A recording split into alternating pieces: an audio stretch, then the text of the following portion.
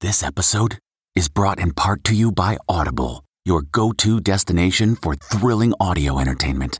Whether you're looking for a hair-raising experience to enjoy while you're on the move or eager to dive into sinister and shocking tales, Audible has an exclusive collection of thrillers from best-selling authors that will keep you on the edge of your seat. Like James Patterson's first audio-only thriller, The Coldest Case. Experience stories like never before, where every chilling detail is brought to life by captivating sound design. Plus, as an Audible member, choose one title a month to make yours forever. And now, new members can try Audible free for 30 days. Just visit audible.com/WonderyPod or text WonderyPod to 500-500. That's audible.com/WonderyPod or text WonderyPod to 500-500.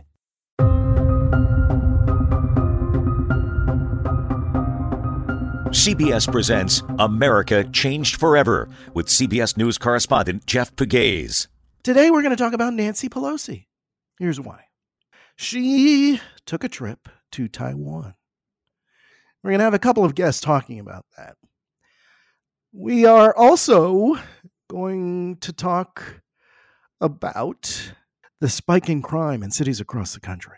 How do you rein it in? What is the Department of Justice doing? With one of the top officials at the Department of Justice, Assistant Attorney General Kenneth Polite. I wanted to focus the interview on victims. Oftentimes we talk about crime in America, and we forget, I think, there are times when we don't focus on the victims enough. And frankly, there are times when the Justice Department perhaps forgets victims. So we're going to talk about that in that exclusive interview with Assistant Attorney General Kenneth Polite. But first, the Speaker of the House and her trip to Taiwan. Carl Hulse of the New York Times, chief Washington correspondent, and a veteran of more than 3 decades of reporting in the Capitol. That's why he's going to join us now. Carl, thanks for being with us. Thanks for having me. All right, so as we have this discussion, CBS News is reporting that China fired ballistic missiles and deployed fighter jets and warships on Thursday as it began its largest ever military exercises around Taiwan, a show of force sparked by U.S. House Speaker Nancy Pelosi's visit to the island. I suspect this is the kind of response that U.S. officials were anticipating. What do you think, Carl? Yeah, no, I think that they were. It may even be less of a response than what they were anticipating. There was some pretty severe language and saber rattling over the visit. Now, you posed the question there earlier. Why would she do this? And I found this interesting in Washington. People go, why would Nancy Pelosi go aggravate the Chinese government at this time? And I've said, Nancy Pelosi has been sticking her finger in the eye of the Chinese government for 3 decades. This is a cornerstone of her political career. So to those of us who've followed and dealt with Nancy Pelosi over the years, this is exactly what we would expect her to do. I mean, the timing is a little bit off because she was actually supposed to do this earlier this year, had announced the trip and got COVID, so canceled it. And I think in some ways that the Pelosi circle was a little surprised at the response and, the reaction from the White House that, she's going to create an international incident.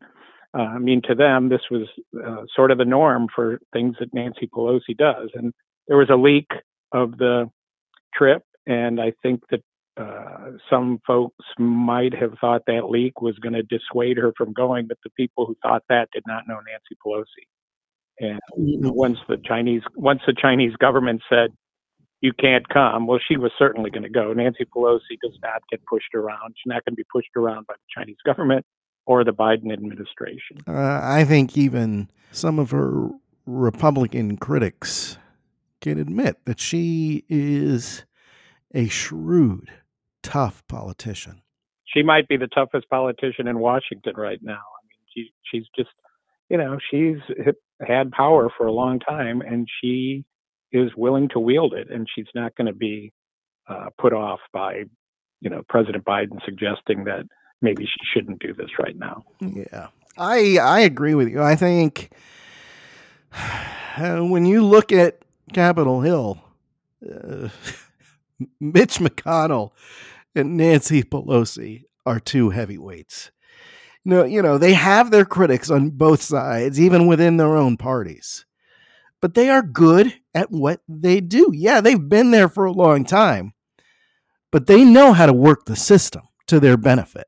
Mitch was supportive of Pelosi's trip, right? Well, and Mitch McConnell has, a very strong belief himself about protecting democracy in Taiwan. So that was kind of one of the twists of this story, was the Republicans who normally, cannot stand Nancy Pelosi and attack her at every turn were like, she's doing the right thing, and it's President Biden who needs to stand down and quit criticizing her. So strange bedfellows in this case. Well, and indeed, isn't there are some Democrats who they want President Biden to get tougher, to appear tougher on certain issues. I don't know whether he projected that image on this issue. I think that was, the White House, for the White House to undermine her the way they were doing, I think was kind of unexpected. All right, so a couple of things, and I this is something I've said on this program before. I had a source in the intelligence community who used to say, Jeff, timing is important. Things happen at a certain time for a reason. And so, playing an intelligence analyst, I'm looking at what's happening with Nancy Pelosi. You have the midterms approaching, and there's a lot of talk that she may not be speaker after the midterm election. So her time and probably her career is coming to an end. Potentially, okay? You never count her out. Potentially. All right, the other thing is her husband was in court this week. DUI charge. So that was out there. And, obviously with so much focus on Speaker Pelosi, you don't have as much focus. Not that there was a lot in the first place, but still there are people in the San Francisco area talking about, the case that her husband faced in court. So that's why, you're just wondering the timing. And I know, Carl, I keep going back to this, but there are ramifications here in terms of Chinese-U.S. relations. You've had the Chinese ambassador to the United States on television protesting this decision to take this trip. This, already there's a strained relationship between the two governments. Does this make it worse, in your opinion? It probably does make it worse, honestly, at least temporarily. Of course, the leadership of the Chinese government, they've got some internal political issues of their own, and their strategy to fight COVID hasn't really worked there. They've got high unemployment, so they need to project their own toughness. I think that on your first point about her career, I think is really relevant. I think this. The thinking on Capitol Hill is that Nancy Pelosi will win her reelection and then step aside as a leader of the Democratic Party, and that this probably is one of her final opportunities to kind of play on the world stage to this degree. I don't think her husband's case, honestly, had anything to do with the timing of this. This isn't, this is much bigger than that. Nancy Pelosi, this is just, she has clashed. So she's clashing with the Biden administration over this visit now, but she really clashed with Bill Clinton when he was in the White House. And Bill Clinton and his economic advisors, they were all in on improving economic ties with China. They saw this as a great opportunity and an opening. They were always pushing most favored nation status for China on trade. Nancy Pelosi fought them tooth and nail. It was a really point of contention between Clinton and Pelosi, where she's defied him and sort of broke with the party on this. So she's used to big fights over China. But I do think that this was a moment that she thought it was important for her to visit the region. And if she was going to be in the region, she was going to, take some shots at China. She just believes that their record on human rights is horrible, and that the American governments and administrations of both parties have been willing to overlook that for economic reasons. And that just has never really sat very well with her. You have me segueing to Nancy Pelosi and her stature in U.S. political history. I mean, this trip to Taiwan, if you show these images of her getting off the plane in Taiwan and the kinds of responses from China, if you show the images of her in China decades ago, standing up for democracy, just, from a historical perspective, good images. I mean, if you're her media advisor, you're like, yeah, Speaker, this looks good. This looks good from, in terms of history. This is where we want you positioned. So, Carl, I know, you got to be a history buff yourself. I think anybody in journalism and who takes this job seriously is. Where do you think? And I'm not writing her off in the midterms. I'm not doing that. I'm not going to say the Democrats are going to lose. I'm not going there. While we're talking about Nancy Pelosi, I just want to talk about where you think she stands as a speaker in this country's history. Is she up there in the top 5? What do you think? I think she probably will go down in the top 5. I mean, and especially as a woman who rose up through politics at a very difficult time for women. There's a game played by men.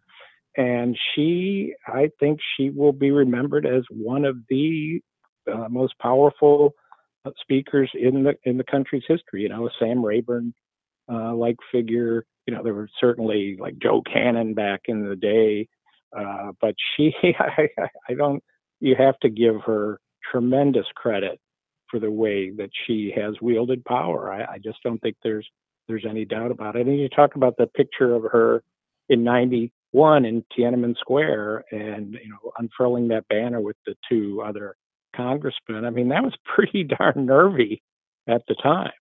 And, she's been a nervy person her entire career and, has delivered the goods. She's had some issues and she lost her majority, but she stuck around and got it back. I think that, Nancy Pelosi goes down as a pivotal figure in congressional history without a doubt.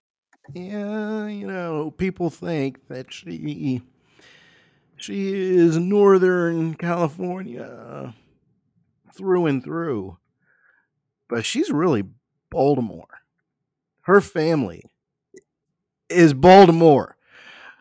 One of my favorite cities on earth, Carl, because, Baltimore, and I've lived in Milwaukee too, but Baltimore is one of those towns where if you grew up there, you love it.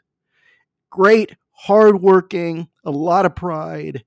And her father, he was mayor, I believe, right? Wasn't he mayor of Baltimore? Yeah, she learned a lot from her father and brother, who was also in politics. Yes, people do think of her as a San Francisco liberal, but she's really a child of Baltimore politics, and can be hard knuckled, but she can also be she's got a lot of techniques that she uses on people when she figures out which approach she thinks is best. She's like an incredibly skillful politician, and has been extremely helpful to all the presidents that she served with as speaker with Obama and now Joe Biden, always close, and, caused trouble for the Republican presidents. And of course, was a huge thorn in the side of Trump and just couldn't stomach him whatsoever. And she would talk about that too. She didn't hold back. She wasn't diplomatic when it came to Donald Trump. The picture of her from early on in the Trump administration where she's standing up in the conference room in the White House with her finger wagging at Donald Trump, I think is one of the images that stuck with me from that era. And, she is tough as nails. And, the Chinese government to her, the Chinese government is despicable. Of course, to them, Nancy Pelosi is they've been criticizing Nancy Pelosi for years. She tried to get a diplomatic boycott of the Olympics going. They attacked her, and they've always attacked her. She's not bothered at all by their attacks. Now, she's also a high-ranking U.S. official. She's not interested, I don't think, in dragging the U.S. into any hostilities. But it got to the point where, and this is where the Republicans were so supportive, and most Democrats, I think, where she just could not go, because you cannot be of the stature she is in our government and then have the Chinese say, well, you can't go visit Taiwan, an ally of ours. So, once it all started to shake out, there was no way that she was not going to be able to go. And, I think there's going to be some lingering bitterness, but the Chinese government was already very bitter about Nancy Pelosi. Carl Hulse, New York Times chief Washington correspondent. Thanks for your time. Thank you. Appreciate it. Anybody who lives in Washington, I understand a lot of you don't live in Washington, but I do. And when I drive by the Brookings Institution, I say there are a lot of smart people in that building. Melanie Sisson, who's a fellow with the Foreign Policy Program at the Brookings Institution. The headline for what she wrote is, "On Taiwan and China, comma, is the U.S. ignoring the real lesson of Ukraine?" So what does that mean, Melanie? You're talking about some of the implications of this trip. And has the U.S. sort of forgotten some of the lessons of Ukraine? What did you want to convey in this article? Yeah, thanks, Jeff, very much. And thanks for having me. I really appreciate it. And I am always delighted when I hear people asking not just questions, but what is forever the most important question to be asking, which is, as you say, why? Why is this? Why do we think this thing? Why do we do this thing? To what end? And so, I'm really pleased to hear that you found some value in the article. And your questions about it are a bit complicated, so I'll try to take it one bit at a time. The first thing I would say is that my intent in writing the piece was to call attention to the fact that even these big, important, acute moments like Putin's invasion of Ukraine, they come in context of time and a broader relationship, and that we can focus on the immediate activities and outcomes of these acute moments. But I worry that we sometimes forget to contextualize them. And if we're interested in thinking about how we can compare across situations, we can't ignore context. And so in this case, the idea was to say, look, Putin's invasion is abhorrent, and certainly he had very many reasons in his own mind for choosing to do this. We do need to acknowledge that one of those reasons is that he had for years been pressing objections and making claims about Russia's national interest and the West's what he saw as aggressive intent and unwillingness to compromise. And that fact, his recognition of our immovability on areas of extreme importance to him, factored into his decision. Now, that's not naming and shaming or blaming or absolving. It is just observing that this is the context in which the invasion ultimately happened.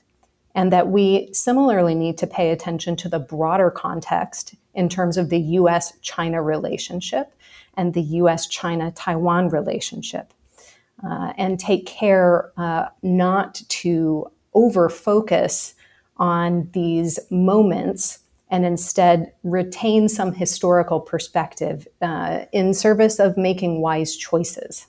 Well, all right. So in your analysis, and I've already asked this question of a previous guest, in your analysis, why was it important for the speaker to go to Taiwan now? So I will, you seem like a person who is very interested in hearing things straight, and so I will tell it to you that way.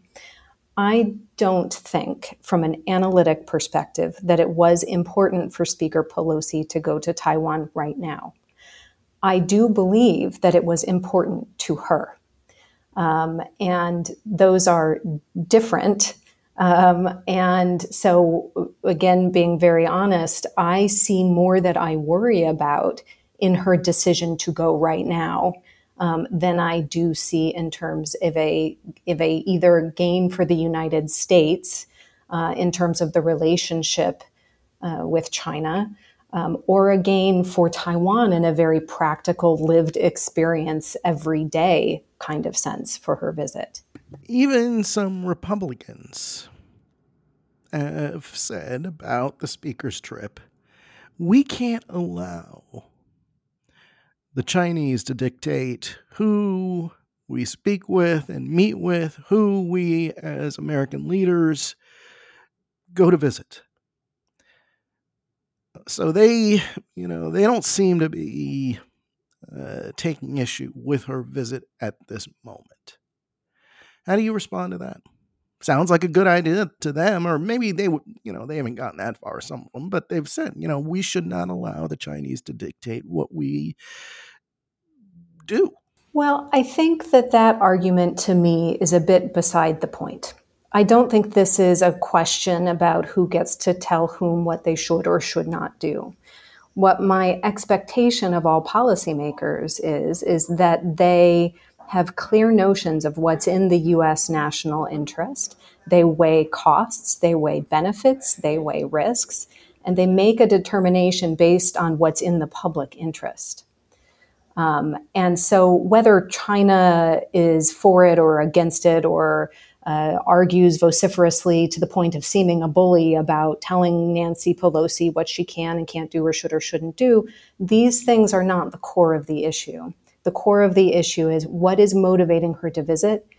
Is it important enough to justify any costs and risks? And if so, can you articulate that for me?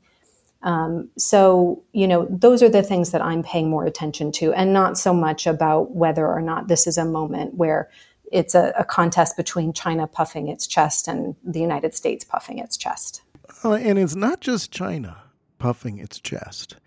What we see across the globe is some new alignment developing.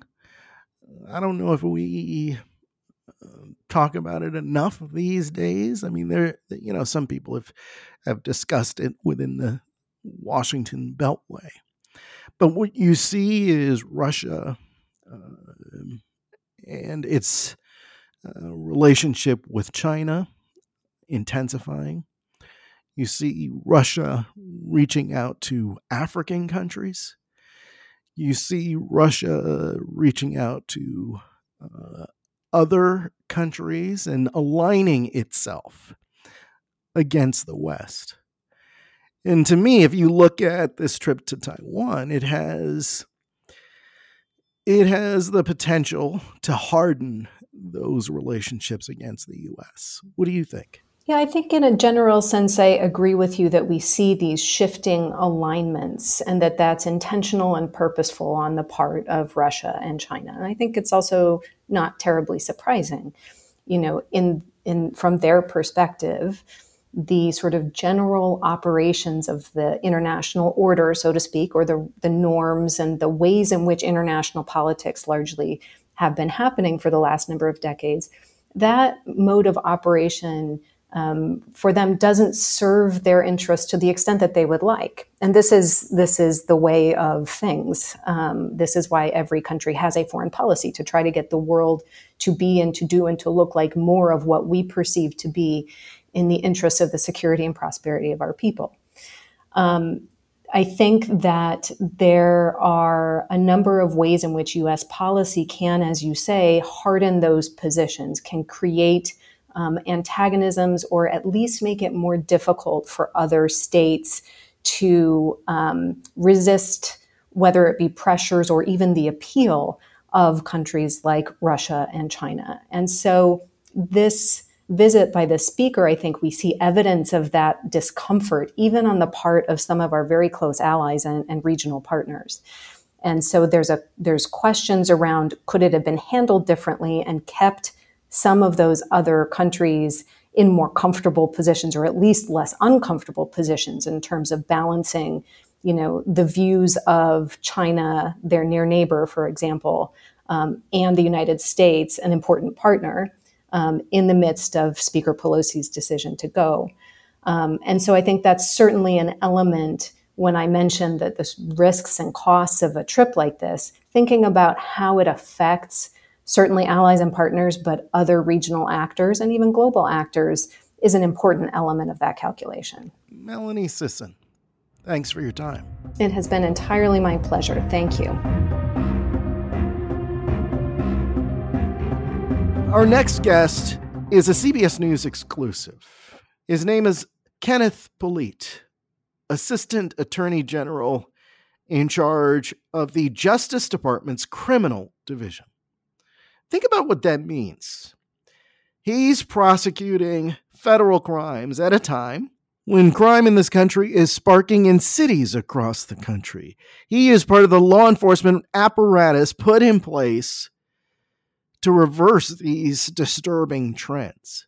But that's not all. He is also trying to beef up the staff at the Department of Justice that deals with victims' family members. And there's a reason why he's been doing this, because it's important to him. It's important to him because his family has experienced the kind of loss to senseless violence that a lot of families in America are dealing with right now. Listen to segments of this interview with Kenneth Polite, Assistant Attorney General in charge of the Criminal Division, from New Orleans, Louisiana. Do you think at times victims are forgotten in this talk about rise in crime across the country? Unfortunately, all too frequently. This is something that has been a critical part of my work, whether I've been in private practice or in the Department of Justice. I think all too frequently, particularly in cities like New Orleans, my hometown, where violence is a constant, there is unfortunately a situation where people become desensitized to what it means for victims, not just for the people who are oftentimes losing their lives to violence, but a lot of people who are shot who survive and live with the casualties of those injuries. What was it like for you growing up in New Orleans? Well, I grew up primarily in the lower Ninth Ward. For those of you who may know a little bit about New Orleans, that's one of the poorer areas of the city of New Orleans. It's an area where has never really rebuilt itself following Hurricane Katrina. Fair amount of violence. Always surrounded by a very supportive family, particularly a supportive mother who tried to shelter us from as much of that as possible and kept us focused on education. But with that said, violence was not something we were able to escape entirely. I can remember growing up in housing projects in New Orleans where I would visit caregivers, where we had one cousin of mine who was unfortunately killed very publicly, shot and then burned in the courtyard of a housing project. As an adult, I lost my half-brother to the streets of New Orleans very violently as well. And at a time when I was at a crossroads of really trying to decide what I would do with my career, I think his death in a lot of ways shaped me and led me to want to become a prosecutor. That was in 2004. He was shot and killed. It was an act of retaliation. Yes, and unfortunately that is a common part of the cycle of violence that we see in cities like New Orleans and communities all across this country where individuals are being retaliated against for some prior act, and the cycle continues. And it requires the engagement and, frankly, the intervention of law enforcement to try to break that cycle, but it also requires the intervention of folks who are actually in the neighborhood, who know those people, know the faces, know the actors, and are trusted by individuals in the community. Oftentimes, they can be the most impactful individuals to help intervene and break that cycle. And a lot of times, those are members of our faith-based organizations as well. I was going to ask you, what was the difference in your life? I mean, you obviously, you talked about growing up in the Ninth Ward. You didn't come from a lot of money, but you made it out. You made it here. What was the difference for you? Well, first and foremost, a loving family led by my mother. You know, my mom is somebody who, frankly, all of this attention, this interview, that's the person that if you want to try to figure out the answer to your question, probably should be spending time with her. But she was a woman who became pregnant with me when she was 16 years old, decided to sacrifice her own education in a lot of ways, her own livelihood, very smart woman who could have accomplished a lot more, but for having children at a very young age, but dedicated her life to our livelihood and our education and our safety.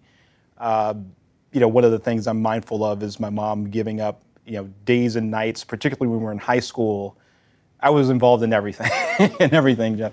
And it became a process where it was not uncommon for her to be there. She wanted to keep you busy. I think that's right.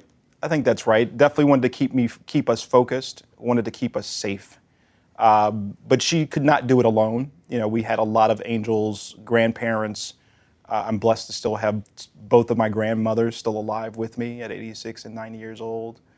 My father, who was a tremendous public servant in a lot of ways. My brother and I walk in the footsteps of my father. He was a 37-year veteran in the New Orleans Police Department.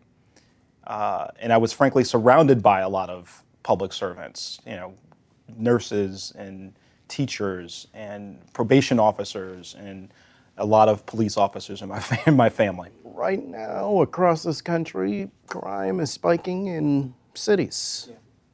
People are trying to figure out why. To what do you attribute that rise in crime? Well, I think there's been a lot of folks focusing on this very question for years now. I think the best answer that we can all come to is recognizing that there is not one answer. It is certainly a multi-factored set of events and issues within our society, some that are connected to our criminal justice system, many that are not. Some of the health concerns, both physical and mental health concerns that we are dealing with, some of the security issues, like I said, that the criminal justice system can impact. But this is a critical time for a lot of people right now. It's an uncertain time for a lot of people, and that's manifested in a lot of ways, both economic, health-related, as well as in terms of their physical safety. And so I think we've got to figure out how to not just leverage the tools of law enforcement to try to answer those questions, and recognizing that law enforcement, while it can be an important part of the answer, cannot be the entire answer. A lot of times when I talk about neighborhoods, and especially when I was U.S. Attorney in New Orleans, which was a district based in New Orleans but covered rural, suburban, and urban areas of Southeast Louisiana, I would reflect on the fact that if you think about what the safest neighborhoods in our district look like, they had great schools, they had great engagement from churches, a lot of green space, economically prosperous. They didn't necessarily have a police officer in every corner, though. Right? The answer isn't necessarily law enforcement being more engaged or more present necessarily as part of that answer. I saw a survey recently listing the top 10 cities that have seen an increase in homicides between 2020 and 2021. New Orleans, again, is at the top of that list. What do you think is not happening in some of these cities where they keep showing up in the same place with spikes in homicides? What's happening or what's not happening? I can certainly speak from my own experience from that city in particular, but I suspect that a lot of the characters that you see at the tops of those lists quite frequently, the Baltimores, the St. Louises, right, are communities that are poverty, high rates of poverty, deep pockets of poverty in certain parts of the city. You see quite frequently it is an economically challenged set of communities. And then third, I would highlight these are cities where young people, young and old, but particularly I focus on young people, have experienced high levels of trauma.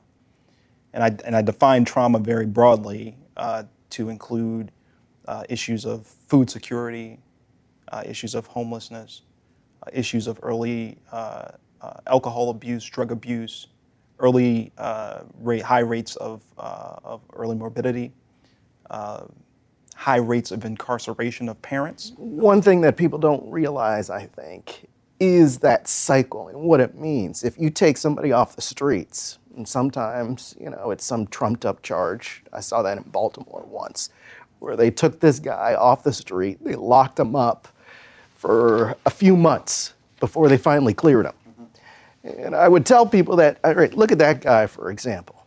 Look at what happens to his family. If he's the breadwinner, he's taken off the streets, he loses his job, what are they gonna do?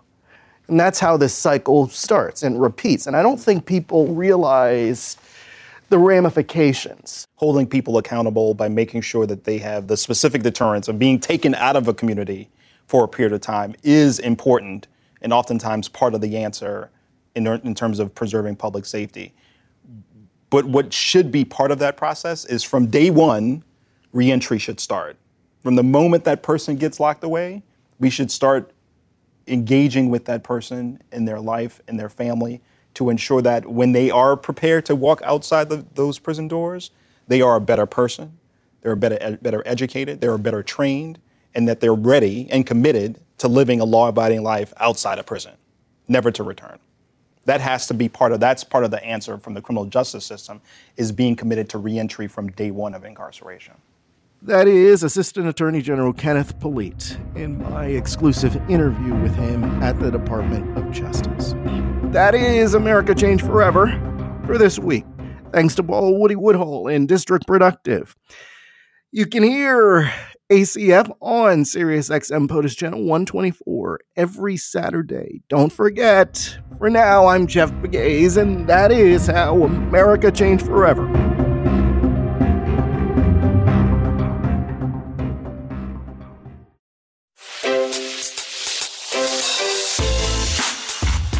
Hi, this is Jill Schlesinger, CBS News business analyst, certified financial planner, and host of the Money Watch podcast. This is the show where your money is not scary and it's not boring. It is a show that's all about you. It's your questions that make it possible for me to provide unconventional and entertaining insights on your money, and maybe more importantly, on your life. I'm going to be your financial coach, someone who brings common sense and an insider's perspective on how to manage your money and your emotions. And I promise we are going to have a little bit of fun along the way. Have a question from retirement to career changes to college funding? Just send us an email at askjill@jillonmoney.com. Follow Money Watch wherever you get your podcasts. You can listen ad-free on the Amazon Music or Wondery app.